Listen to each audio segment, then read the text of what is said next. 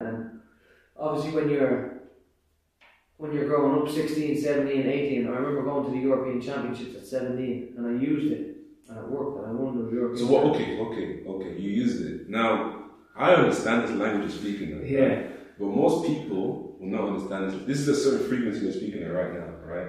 Most people won't understand it. So what exactly did you do at the European Championship that you used it? It's not what you do there, it's what you do beforehand. So like I'm living now like I'm a world champion. I feel every day as if I'm a world champion. Yeah. I'm acting as if I'm a world champion. My training sessions that I'm doing now are the same training sessions I'm going to do. I'm not going to become a world champion and go, I'll do this when I become a world champion. You're living it. I'm doing it now. Yeah. I'm doing it now, so I expect it to happen. I feel like it's already happened. I feel like I'm already there. So that's what it is back then as well. It's being able to see it, and I go to sleep every night. I manifested a picture. I'll show it to you. I manifested a picture, and people talk about manifesting as well as if it's like bullshit. But I went to we had me and my girlfriend had Seafield Hotel booked last week after we flew home Sunday morning, and we went to Seafield for 2 nights, and I was manifesting a picture with a belt.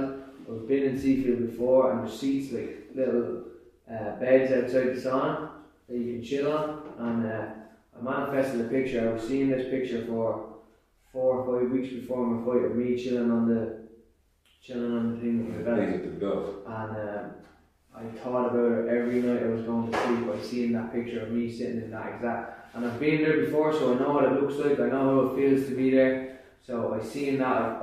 It's about I bring my senses into it. So I'm trying to smell. I'm trying to like feel the emotion. Trying to feel the wood, that or whatever it may be. It's like a stone bed. I'm trying to feel the stone. I've seen a picture of my belt, and I'm trying to feel the diamonds on the belt.